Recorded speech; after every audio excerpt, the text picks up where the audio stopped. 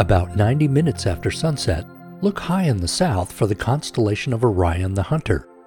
The 3 stars in a line mark Orion's belt. If you imagine extending a line from the belt stars down and left, you'll find the bright star Sirius, the dog star. Under a clear dark sky, this is the best time of year to look for a lesser-known constellation called Lepus, the Hare. Directly underneath Orion and to the right of Sirius is a roughly rectangular group of stars which makes up the main body of the hare, or a rabbit to some cultures.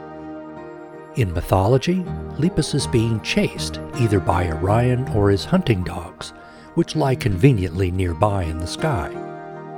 The constellation was first catalogued by the Greek astronomer Ptolemy in the 2nd century. The brightest star in Lepus, in the upper right corner of the rectangle, is called Arneb. It's an Arabic name which also means the hare. At over 2,200 light-years away, Arneb may not look particularly bright to the naked eye, but in fact it's an old yellow giant star with 14 times the mass of our Sun. Soon, in astronomical terms that is, the star won't be able to stay hot enough to fuse the heavier elements, and it will end its life in a spectacular supernova explosion.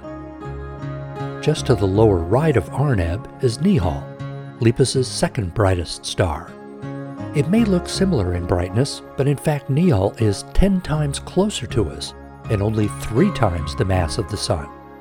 This is a classic example of how stars can come in different sizes and luminosities. With the Delta College Planetarium in Bay City, I'm Mike Murray.